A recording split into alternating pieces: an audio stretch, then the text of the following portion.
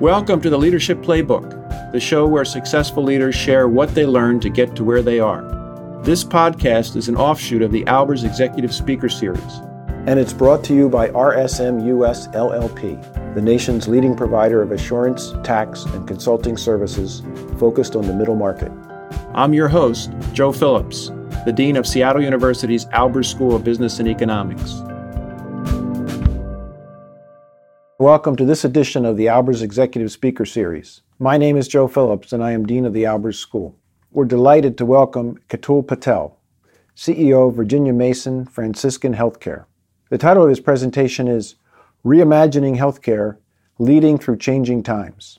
Ketul Patel is CEO of Virginia Mason Franciscan Health and Division President, Pacific Northwest of Common Spirit Health. In these roles, he is responsible for 13 hospitals, more than 300 patient care locations, and more than 18,000 employees. Previously, he served as the Executive Vice President and Chief Strategy and Chief Operations Officer at Hackensack University Health Network and Hackensack University Medical Center, located in northern New Jersey. Mr. Patel's leadership experience involves more than 20 years of progressive administrative management at several large health systems throughout the United States. He holds master's degrees in health administration and business administration from the University of Pittsburgh and a bachelor's degree from the Johns Hopkins University. Mr. Patel has been honored many times for his leadership in the healthcare industry. Most notably, he is a 3-time honoree on Modern Healthcare's list of the 100 most influential people in healthcare. He was also featured as one of Modern Healthcare's top 25 minority leaders and one of the country's minority executives to watch. Please join me in welcoming Ketul Patel to Seattle University.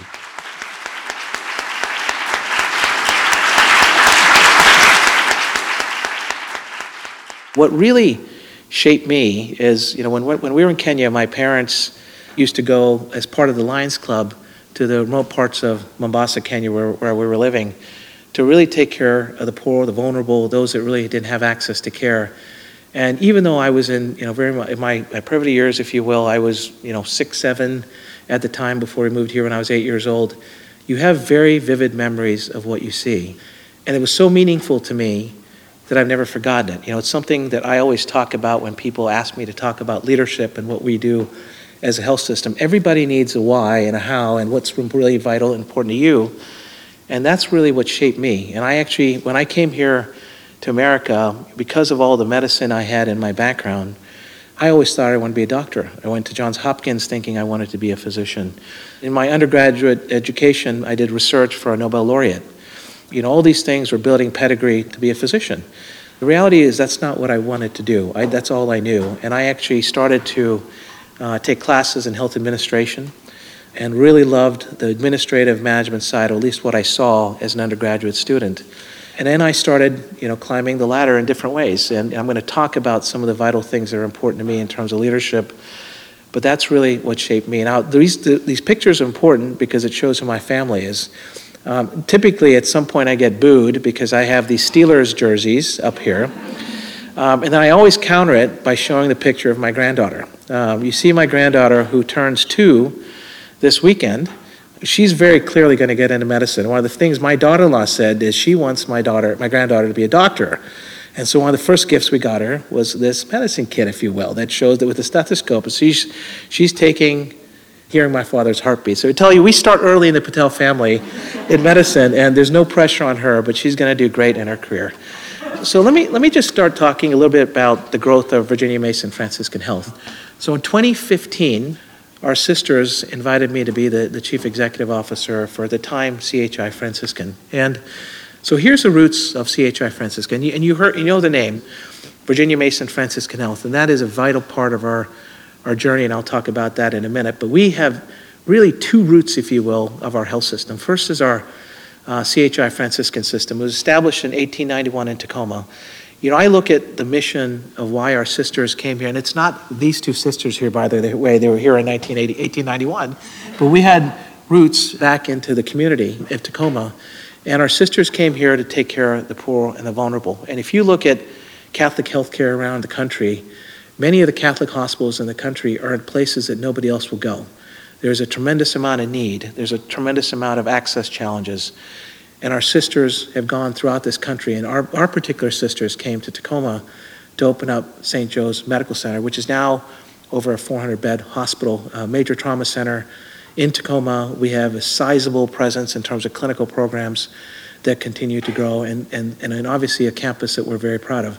For all of you Seahawk fans, we light up our flagship patient tower at St. Joe's in blue and green during Seahawks seasons. I tried to change it to black and gold, but our sisters said it was going to be my last day in the Pacific Northwest. So we're very proud of that. The other part of our roots, again, and you'll see here in our journey how many different parts of the geography are, is Virginia Mason Medical Center, which was established in 1920. And it was started by some physicians that really felt there was a need, particularly during the Spanish flu epidemic. There was access challenges in Seattle. But what was really formed with Virginia Mason, one of the things that I was really lured to, given that I was the CEO of CHI Franciscan, is we became at Virginia Mason Medical Center a tremendous, what we call an integrated group practice, integrated organization, where you don't see the difference between physicians on the ambulatory side and physicians on the acute care side, or staff on either side working separately. They work very, very closely together. Virginia Mason Medical Center is also incredibly nationally known for our Virginia Mason production system, which I'll talk about in a minute, but it's something that we had a lot of interest in lore in when we merged the two organizations. But you can see here, we have deep roots in Seattle and Tacoma that formed what is now Virginia Mason Franciscan Health. So you'll hear me talk a little bit about change and how much dramatic change there was in this organization. But we had a decades-long growth trajectory at the time of CHI Franciscan. And I had a predecessor, his name was Joe Wilczek, who was at CHI Franciscan for 17 years. I give Joe credit, along with our board, for building what I inherited in 2015, which is a organization that had tremendous breadth of geography, that had tremendous scale in terms of the type of services that we're providing. And you can see here, in the decade between 2007 and 2019, we acquired Enumclaw Regional Medical Center. We acquired Highline Medical Center and Harrison Medical Center. We opened up a brand new hospital in Gig Harbor called St. Anthony. And that continued to grow substantially. We had exceptional growth in our medical group. We went from 45 physicians in 2000 to over 1,000 providers, not just physicians, providers, by the time we were getting into the late 2010s. The trajectory for CHI Franciscan was like no other in the state.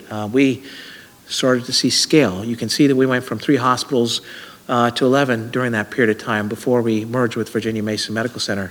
So the breadth of who we were and the depth of what we became was staggering in this region, and one that I want to say this again, the amount of patients that we take care of every single day has deep meaning to the communities that we serve. To continue on, you see that after we had our decade-long explosive growth, if you will, we spent a lot of time integrating, right? You can't have so many different organizations coming together without integrating our hospitals. There's different cultures, there's different medical groups, there's different leadership, and you have to unify under one health system, one brand. And that was a lot of the work that was done. We also started scaling our specialty services. We created a rehab hospital. We entered into a joint venture with what many people call our competitor, MultiCare in the South Sound, to create a 120-bed hospital for behavioral health. It was incredibly important for the community that we serve to be able to do that. Then we invested over $540 million in Silverdale to open up and expand St. Michael Medical Center. And just most recently, we announced that we're going to invest another $105 million to build 74 beds in a growing community of Kitsap County. And again, it's become a major tertiary center for many people that used to come to Seattle and Tacoma for their care, and an expanding geography of people that are going to continue to be there. And then we started building a relationship with Virginia Mason Medical Center. My former colleague, Gary Kaplan, if he was here, would tell you that Virginia Mason Medical Center, including him as the leader, was a poster child of independence. The lore and the national reputation was tremendous. In fact, when I was being recruited here in 2014, 2015, I'd heard of 3 names. I heard of the university system, which you always do whenever you're looking at a region. I heard of the Swedish brand for many reasons, because of scale predominantly, and I heard about Virginia Mason Medical Center. I knew about the Franciscan system, I just didn't understand it with the depth of knowledge that the Virginia Mason brand had nationally and internationally. We actually started and built what we called a clinical affiliation and strategic alliance. It was what we now would say was an umbrella relationship that said everything and nothing. But it was the primary purpose of that was to get to know each other, to see if our cultures would potentially align, to learn about each other's legacy and our history, see if our board members felt from a cultural perspective we could come together. And so we became Virginia Mason Franciscan Health. We have 18,000 team members. We have over 200 sites of care. We have 340,000 inpatient days in the organization of our size. We have 1.7 million outpatient visits and then 272,000 emergency department visits. So you can see the scale in which we are. And again, just a map, okay? And I think a map shows many, many things to different people. We are the only health system that covers the entire Puget Sound. We go from the major, what I would call locations in this area, Silverdale, the peninsula, obviously Tacoma and Seattle. Even though we don't have a location in Everett, you can see that we continue to grow north. And when we put together Virginia Mason Franciscan Health, we knew, even though that it was in the late stages of the pandemic, we were going to continue to grow. And as you can see from the appetite of our health system that we've had, we always grow.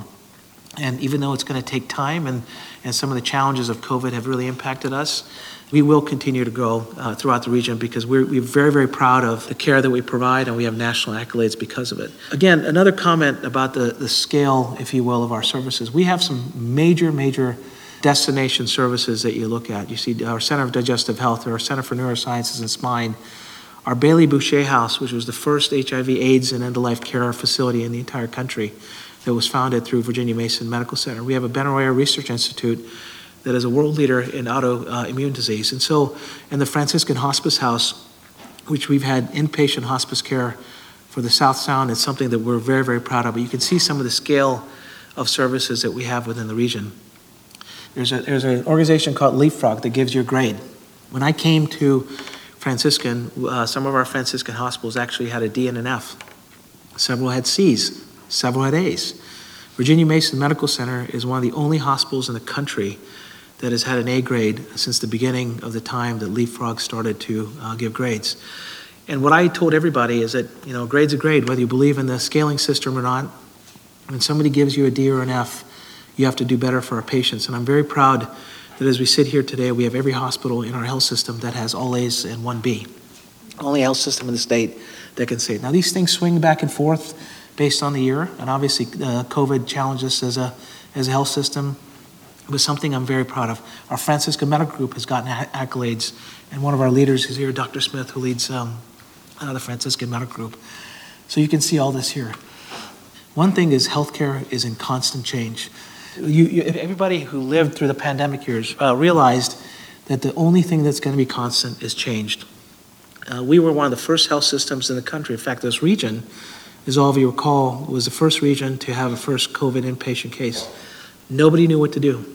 We counted on the intuition, the background, the education, the clinical expertise of our nursing staff, our physicians, all the people that just drove and were built and trained for times like this. And it changed us as an industry. For health systems that were doing well financially, completely changed because of the challenges of COVID. We were overcome with patients that we had to learn and take care of. They were there for many, many days. And so we've been built on change, and it's something that we'll continue to go through. There's two big things in healthcare that are going on right now. First is our workforce.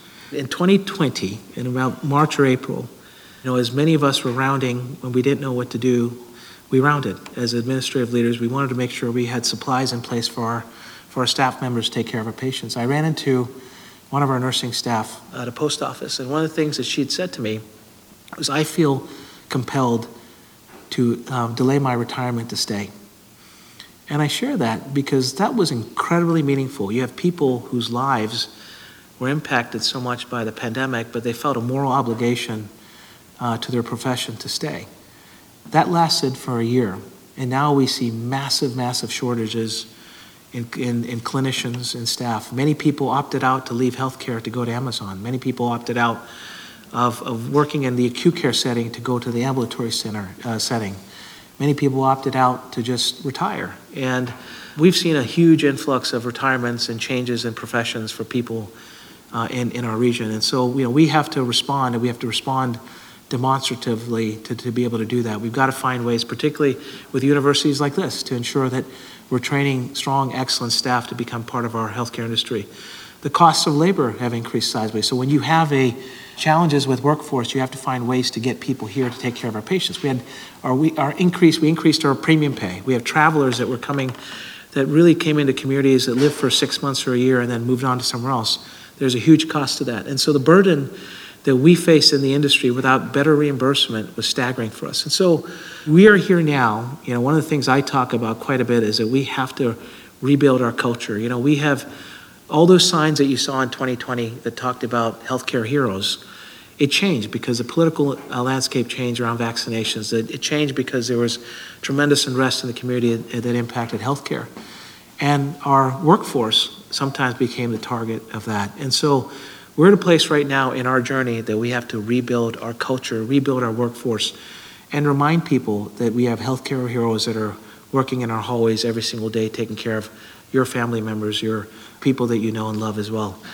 And then lastly, I think what we learned, obviously, through the pandemic is that we have to increase our diversity in the workforce. People relate better to people that they see and know they're like them, all right? And we have found that sometimes healthcare does not represent the regions that we're part of. So we're deeply invested in diversifying our workforce. One of the things that we're doing, as an example, is there's a historically black college named Morehouse School of Medicine that trains black leaders, black physicians, and we are now a satellite place for them, for medical students to come and train. We will continue to grow that. In fact, over time, we may have a satellite medical campus here, where we're training more and more students to continue to diversify our workforce. Those are the type of things that we're doing at Virginia Mason Franciscan Health, but frankly, our industry is faced with it. The second thing is innovation. I never thought in my career you would start seeing more and more digital technology in healthcare. In fact, we're an industry that is very far behind. We're late adopters. The cost and burden around reshaping things is pretty significant for us as a health system. But COVID actually forced us to do that. We have some things that we're doing at Virginia Mason Franciscan Health that some started before the pandemic. We have something called the Mission Control Center. If you walk into our Mission Control Center, it looks like a NASA-style center. You see screens everywhere. We have clinical expediters that are there to ensure that patients are going at the right place for the right level of care.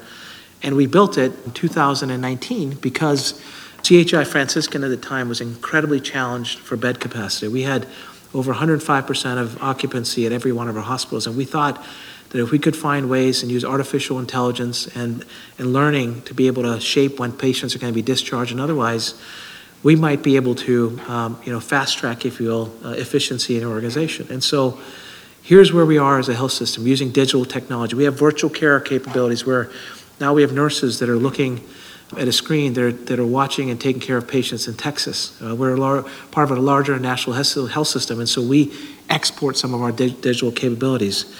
And also, we learned that we, as an organization, are not going to always own everything. So we have to find partners that are really scaling into healthcare. And any article you read, you'll start seeing Wall Street having a significant impact in healthcare because they see there's a space for retail care. They see there's a space for ensuring that commercial-based patients have a better place to go to as opposed to an inpatient hospital.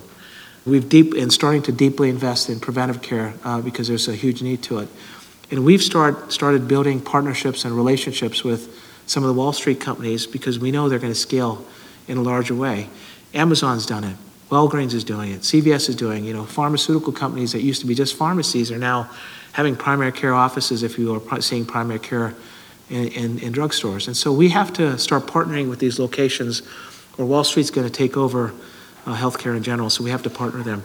The last thing I want to comment on here in terms of innovation, Ingrid Garbino, one of our key leaders, is our Chief Innovation Officer. And when we came together as Virginia Mason Production System, I had the opportunity to really understand what VMPS meant.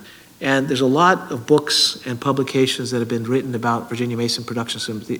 At the core of it, VMPS allows you to eliminate waste and be a lot more efficient for the organization. Most importantly, to do what's right for our patient. What I loved about our Virginia Mason Production System, which we actually scaled all throughout our health system, and every single leader, it's an expectation that you are certified through VMPS. But the most important part of this is you allow our staff members to be part of our journey for change. Every single staff member has the ability to allow us to be better. And the reality is, many of our clinical staff, our bedside staff, our staff that are not having a strong voice necessarily like I do, being in front of all of you, have the ability to now shape what we're going to become as a health system. So I'm exceptionally proud of some of the things that we've done there. One thing that won't change, right? And you heard me talk a little bit about our sisters and the values that came from our Franciscan sisters, but our values will not change. We have to align on compassion and inclusiveness, integrity, excellence, and collaboration. These are things that we embed with every employee in the organization. We ask you to commit to them. We ask you to live them. And every employee needs to embrace that to be part of Virginia Mason Franciscan Health. So I started my career in administration as an administrative fellow, is what we called it. It's a postgraduate fellowship. It's an internship. It's a one-year internship. Cora Weiss is one of our administrative fellows at Virginia Mason Franciscan Health, and it's something that we are deeply committed to. One of our board chairman, who actually lived in that community, and I knew because I grew up in that community, put his arms around me very early on in my career, and he said to me, if you want to be successful in your career, you need to live on an elevator. I looked at him. What do you mean I need to live on an elevator? And he explained it to me, and something I have never forgotten, okay? And that's one of the lessons I've learned as a leader. And his comment to me was, if you wanted to be successful as a CEO, a director, at the time obviously I was not a physician, but a physician leader, is you have to connect at every level of the organization, whether it's somebody that's in security, somebody that's in the boardroom, somebody that's a leadership role. And I implore all of you that are going through your journey in management that you think about that and you learn, develop relationships at every level of the organization. It's not about getting to the boardroom and living there. In fact, you become a better leader, better CEO, better CFO if you learn from the folks that are in different parts of the organization. It makes us better as a leader. And the last thing I just want to share is some more pictures of my granddaughter. And I do this because it's a reminder to me. Now, even though I see many of our 18,000 team members at Virginia Mason Franciscan Health every day, I look at her and I realize that part of my job is to have the responsibility to make sure that she, as she grows in her career, and she's turning 2, as I mentioned this weekend, as she goes into adult and she gets older and older, she's going to have health needs. And part of my job and part of my role and part of every single healthcare leader's role is ensure that we have access to care. Our sisters came here in 1891 to ensure there was access to care. And we have to make them proud. That's what I tell them all the time. But that's part of our role, is we have to shape healthcare now so that when my granddaughter is at the age where she needs a lot more healthcare, that we've shaped it for the next generation. And so that's what I want to leave you with in my words to all of you. And I again want to thank Dean Phillips and the rest of you for being part of our time together. So thank you very much, everybody.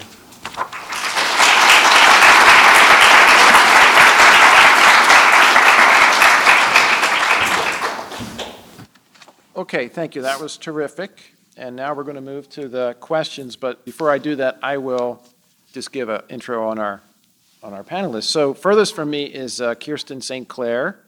She has 2 decades of leadership in hospital systems. She currently serves as president of Bon Secours Mercy Health Urgent Care. And that organization is a Catholic health system based in Cincinnati, Ohio. And in her role, she's responsible for starting an integrated urgent care company within Bon Secours. And prior to that, she did something similar with Seattle-based Providence Health Systems, where she served as group vice president and chief executive for Providence On Demand. And before that, she led a successful acquisition and integration of a startup urgent care company. Kirsten earned her undergraduate degree in marketing here in the Albers School and received an executive MBA at the University of Washington. Closest to me is Rohan Sethi. He is a senior economics major. After graduation, he plans to attend medical school and to specialize in interventional radiology, which is the department he interned with this past summer back home in California. Gave him an opportunity to shadow the director of the department so he could learn about the business side of the field. And he has used his economics classes and economics projects as an opportunity to integrate his interests of medicine and business. And then finally, in the middle is Irina Mueller. She's the Director of Scientific Operations for the Allen Institute for Cell Science and also a student in our professional MBA program, where she's also earning her certificates in leadership formation and innovation and entrepreneurship. She holds a master's in biology, a PhD in biochemistry and molecular biology. She's originally from Germany. However, she's also lived both in the Arctic and Antarctic, but has been a Seattle resident for the last 8 years. So those are our panelists. As I said, they will start with the questions, but I have a few that some of you have sent in. So Rohan, why don't you go first? You're closest. My first question for you is, maybe you could speak on the value of a physician or a nurse going into leadership in healthcare and kind of using that background and maybe behind the scenes of kind of your work. When I first started my career, there was actually a pretty sizable movement for physicians and clinicians to become CEOs. In fact, when I started my health administration program, there was a gentleman named Jim Block, Dr. Jim Block, who was the CEO of Johns Hopkins Medicine. And I really admired him because he had the ability to understand the needs of a patient and at the time, see things from his lens of taking care of patients, and it made him a more effective leader. And again, just one of the things that was a pretty significant lure to us was when you look at Virginia Mason Medical Center, there's people like Dr. Smith and Dr. Garbino who practice medicine, and they became very prominent leaders. In fact, they're 2 members of our executive leadership team. We have a chief nurse executive that obviously was a clinician in her own right. It gives you an opportunity to see things that, frankly, I don't have the ability to see, right? You can have clinical conversations with people that I can't have. I can fake it. It doesn't work that way, though. And so, I saw a big movement for clinical leaders moving into administrative ranks outside the classic chief nurse role or the chief medical office role in the 90s. I actually think it will continue to grow, and for all the reasons that I just said earlier. In fact, when you look at, I mentioned Wall Street a little bit, there's a huge lure of Wall Streeters to pull brand name physicians and brand name nursing leaders to become part of their organization because they can speak in language and speak in terms that, frankly, many of us who are business-minded can't do. And that doesn't mean that's the reason you become a clinician to become a CEO or otherwise, but I see more and more of that happening in the next decade or so. I know you touched on a little bit at the end of your talk with your leadership journey, but I was hoping I can dig a little deeper. Yeah, please. So you're a highly awarded leader in a really challenging and complex field, and I was just wondering, what do you think makes you an effective and successful leader? And kind of looking back onto your career, how would your answer have been different at different stages throughout the career? And if so, why and how? I'm not sure everybody would say I'm an effective leader, so I'll start that. But I've been very lucky in my career that I've had great mentors, and it starts there. I referenced my administrative fellowship. Well, I had a CEO that took me under his wing. In fact, one of the first things he said to me was that after your 1-year fellowship, you need to move on. And I said, well, what do you mean? I'm investing a year here. Don't you think I should have the opportunity to stay? And he said to me, I don't hire our fellows because I want them to go somewhere else and then potentially come back if they're good. And part of it is because people always remember them as interns or fellows. The reality is there was so much change going on in the health system I was part of, growth and acquisition. He ended up hiring me, so I had the opportunity to work there. But I would always say that, you got to find people that you can learn from, and sometimes people that you learn things not to do, right? That's just as important as learning from people and what to do. I think that's a very vital part of it. You're shaped because of experiences you've had. I've had the opportunity to live in San Diego, Chicago, New Jersey, Pittsburgh, and here. Different cultures, different climates, different markets have different personalities, and you learn from that. They have different types of leaders. We talked about clinical leaders. I've worked for a physician leader. I worked for a nurse leader. I worked for an administrative leader. And that helps shape you. I did get, I'm going to keep talking about advice I get because it's real. Years ago, I was about 29-year-old vice president. And I was in charge of corporate strategic planning for a health system called Sharp Healthcare, a very well-known health system. And we had a prominent president of one of our hospitals who was really, really well-known. He was driving our entire organization in terms of clinical depth and economics, if you will, for a health system. And my job was to create a strategic plan for Sharp Healthcare. And the CEO of the system asked me to do that. He didn't want to do it.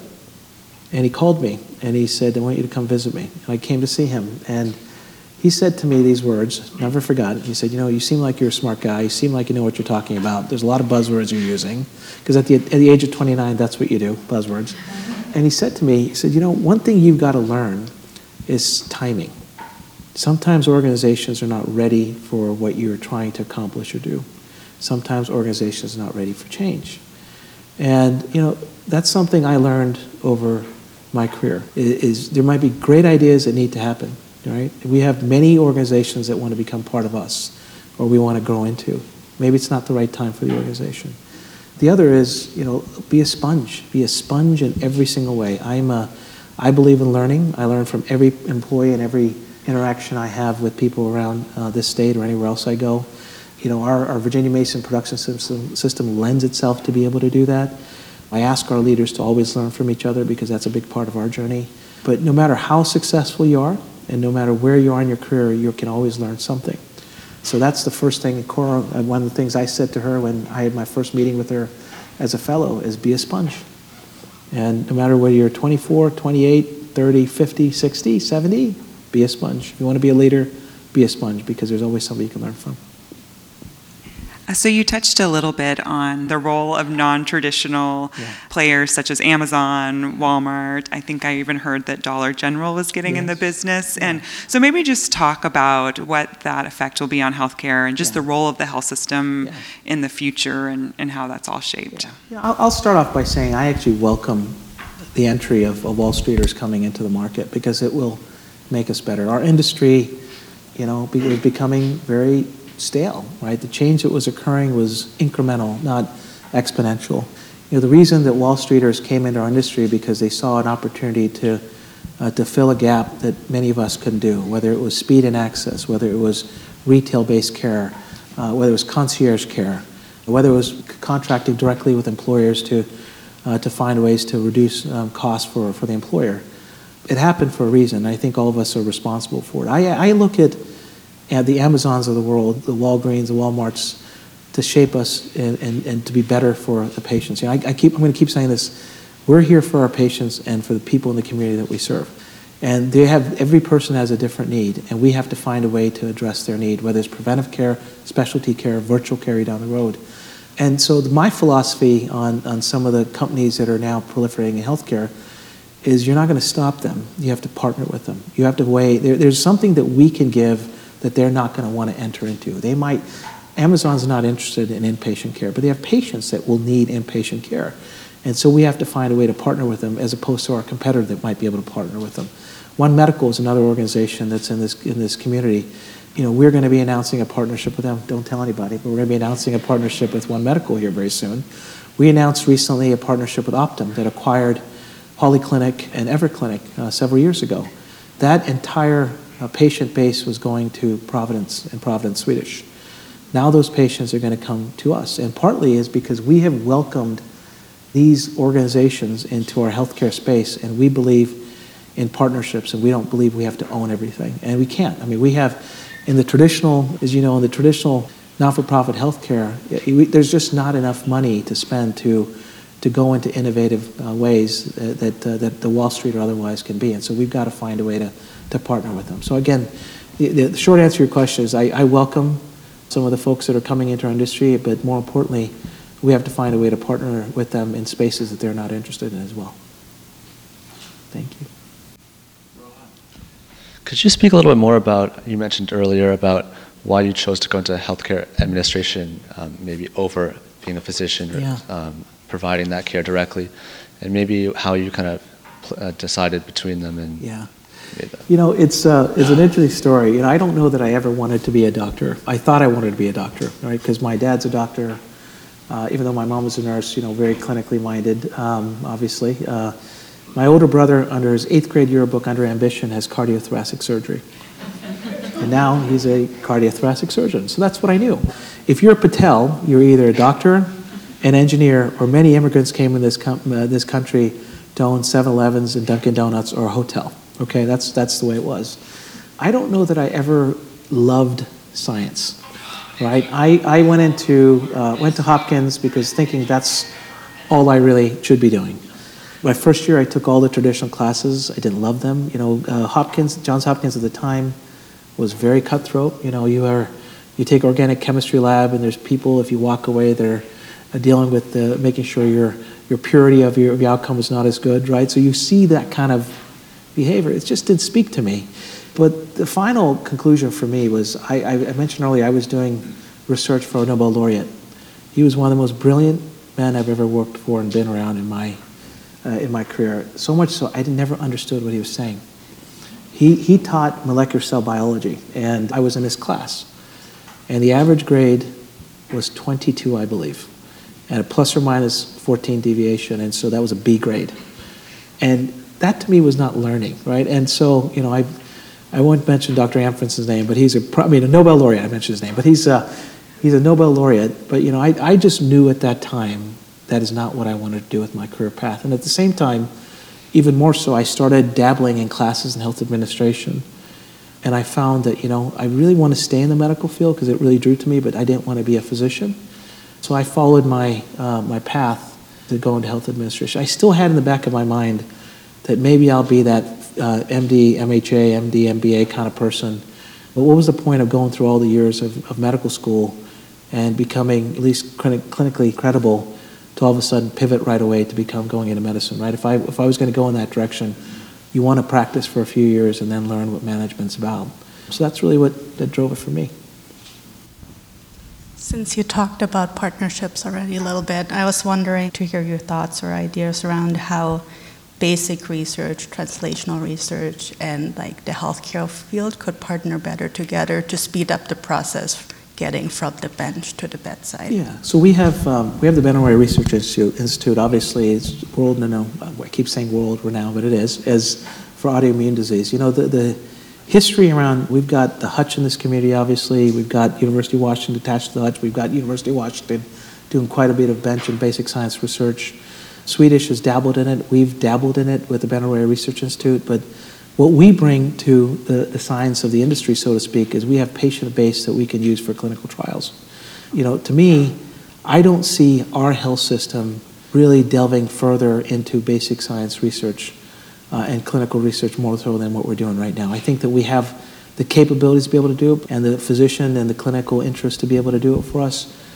But I would say the focus for us is not that. We want to focus on taking care of patients either through preventive health care or through acute care needs when they come into our health system.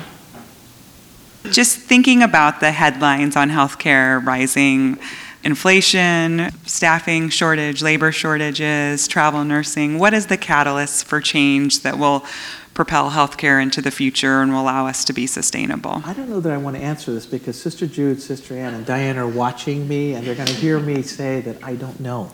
And well, that's why I was hoping. Yeah. That's why I asked the question. We talk about lowering the total cost of care all the time, and our industry's not figured it out, right? I mean, we are in this state. We're so largely fee-for-service, even though we have relationships around population health and value-based care. The reimbursement's driven through fee-for-service, meaning that you want to get patients in the hospitals, right? There's reimbursement that occurs with that. We have to find ways to lower the total cost of care, and the way to do that is preventive care, is digital care, and making sure that we're not overusing the healthcare needs that are in right now. There was a time 2 years ago, I understood why every health system was providing signing bonuses to all the clinicians because it made nursing, particularly nursing, it made a lot of sense, right? We were seeing the traveler rates so high in this country that it made more sense for us to provide a signing bonus for a nurse, as an example, to become part of our health system. And then signing bonuses turned into wage rate increases. There was inflation in this country. Clinical nursing staff knew that the only way to get back to stability was that healthcare organizations are going to compete against each other for staff. Amazon was drawing, as I mentioned earlier, different staff. We're not going to be able to get away from wage inflation. I mean, we've seen 30% increase in our wage rates in our health system. It's going to continue to grow, right? I mean, you see a lot of different activity that occurs in this state around that, right? And so we have to find ways to get costs out of our system. That's the only way to do it. In this state, there's not a shortness of looking for patients. The first place in my career that I've worked where a health a health system is not searching for geographies to find patients. We have more patients that are in need of care that we can't get in our doors because we have shortages in staffing. We don't have access points in the right places. We have provider burnout or provider access challenges that we have. And so we have to find a way to get those patients in our doors that we don't have. Those are the two, perhaps three things that I would say that's going to help stabilize us. But it's, for those that ask me, I think it's going to take several years for us to stabilize. CHI Franciscan and the Virginia Mason Franciscan Health was very strong because we made smart, appropriate decisions for our patients in the right locations. And so we were able to reinvest in the community by building hospitals at St. Anthony in Gig Harbor, St. Elizabeth in Enumclaw, St. Michael in Silverdale. We build large-scale ambulatory sites all throughout a region. We just opened up our Northgate facility, just 2 years ago. Those are the type of investments we were able to make because we were smart about what we were doing as an organization. We're in a very, very different place. I think it's going to take, in my view, 2 to 3 years for us to get back into stability. And part of it is we allowed the industry to get to where we are right now. And we didn't make harder decisions earlier. And sometimes some of those harder decisions affected people's lives. And we have to do more of that to make sure that we are keeping more of our staff closer to the bedside every single day as opposed to doing other things that might be exciting. I wanted to ask, I think we have some nursing students in the audience, right? So I need to ask a question on their behalf. And the question would be, where do you see the field of nursing headed in the future? Yeah. And what would you recommend to current nursing students that they should be doing and thinking about so they are ready for those changes that you see ahead? I think first and foremost, we have to rebuild the excitement around nursing. Even though when you look around the country, we can't get enough nurses in our business because we don't have enough people teaching the courses that need to happen. And that's challenging for our entire industry. But we have to rebuild the lore of nursing. People went into the profession because of the fact that they were able to save lives and take care of people.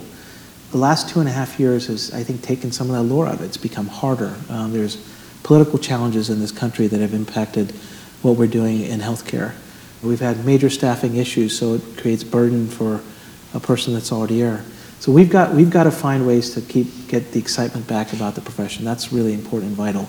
We also have to start showcasing earlier on in people's journey. In fact, we now start reaching out to high schools, show people what the profession is all about, right? It's not about necessarily what you might hear in the press or otherwise. It's here's what you're doing. You're here to take care of people.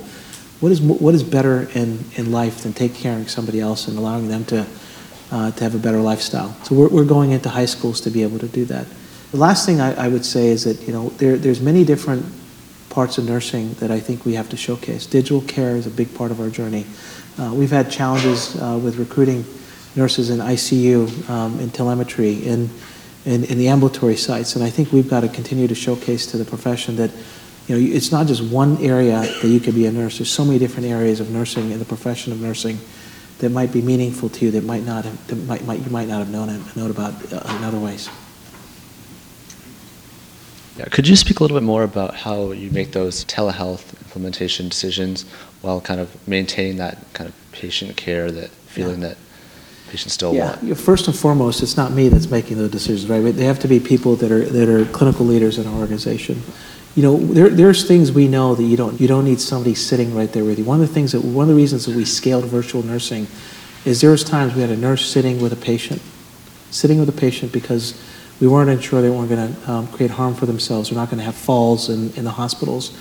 And now you can actually have a camera with a nurse that has the ability to make sure they're connected very quickly to a nursing staff member that's actually there. So you have to, this is my point earlier about trying to decrease cost of care. That is an aspect to be able to do that. The other is there's things you can do just a lot more efficiently, right? I mean, it's not about, we have been burdened because of staffing challenges, and for us to be able to scale virtual care, we need to start to be able to make sure that people understand it. One thing I'll tell you, when the pandemic first started, we were seeing, I think, probably about less than 3% of our patients through virtual visits. In the height of Delta and height of Omicron, we were close to 22% of our patients through virtual care. We've stabilized down at probably around 14, 15% of our patients in virtual care.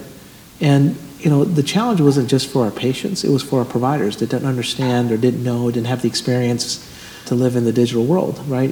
Typically you have a patient come in, you take care of them, you do their H&P, you have an opportunity to talk. They had to learn their profession differently too. And so those things are vital and important for us as well. So your organization saw a lot of rapid growth over the last decade and all the challenges with the pandemic, turnover, burnout. So it's kind of like a climate where it's sometimes really hard to kind of hold steady to your mission and values. Yeah. And yet in your presentation you said that, right? That's the one thing that cannot change is your values. So can you share any kind of lessons learned? How do you hold on to your values while everything changes? We have an incredibly complex industry. I don't want to keep harping on the pandemic. The pandemic showed where we had gaps. We had huge gaps in who we were taking care of, people that having access. I like to keep things as simple as possible in a complex world. And what we talk about all the time to help people understand our values, that we are here for our patient. They're front and center about what we do. We're here for the patient and our community of people that are coming to our doors that we can keep healthy. If you keep it that simple, and you talk to people about how would you want your family member to be treated if they were in our care, I think it resonates in an exceptional way, right? You have a family member in the hospital, one of the things that you want is to have somebody that's really caring for them in their time of extreme fear, right? I have the ability to have resources because I can call Dr. Smith, I can call Dr. Gabino and say, I have no idea what's happening with my brother or my sister. Can you help me understand that, right? They're a calming influence. Most people don't have that. And so, our staff have to embrace that because when you talk about the patient and why it's so important and make it real for them, I think people rally around that, frankly. I guess for the last question, we'll just ask you, when you think about the future of healthcare leaders, what are the key attributes you're looking for? I'll go back to this. You have to be an exceptionally have a focus on learning. That has to very prominent in anything I ever talk about is learning.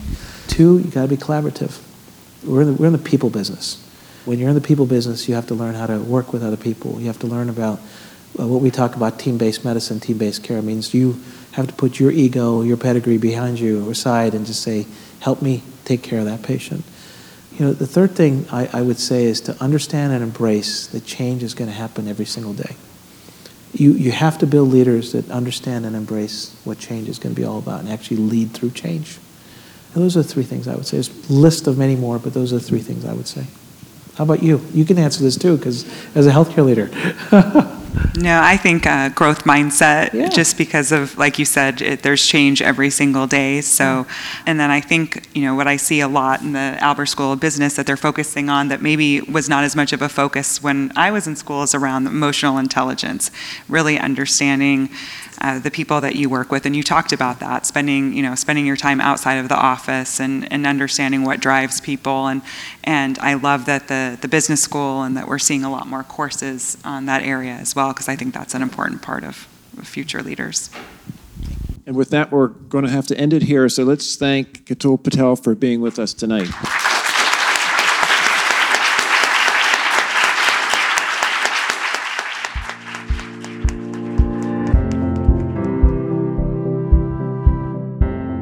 You've been listening to the Leadership Playbook, the podcast edition of the Albers Executive Speaker Series at Seattle University. If you enjoyed what you heard today, consider telling a friend and give us a good rating on iTunes.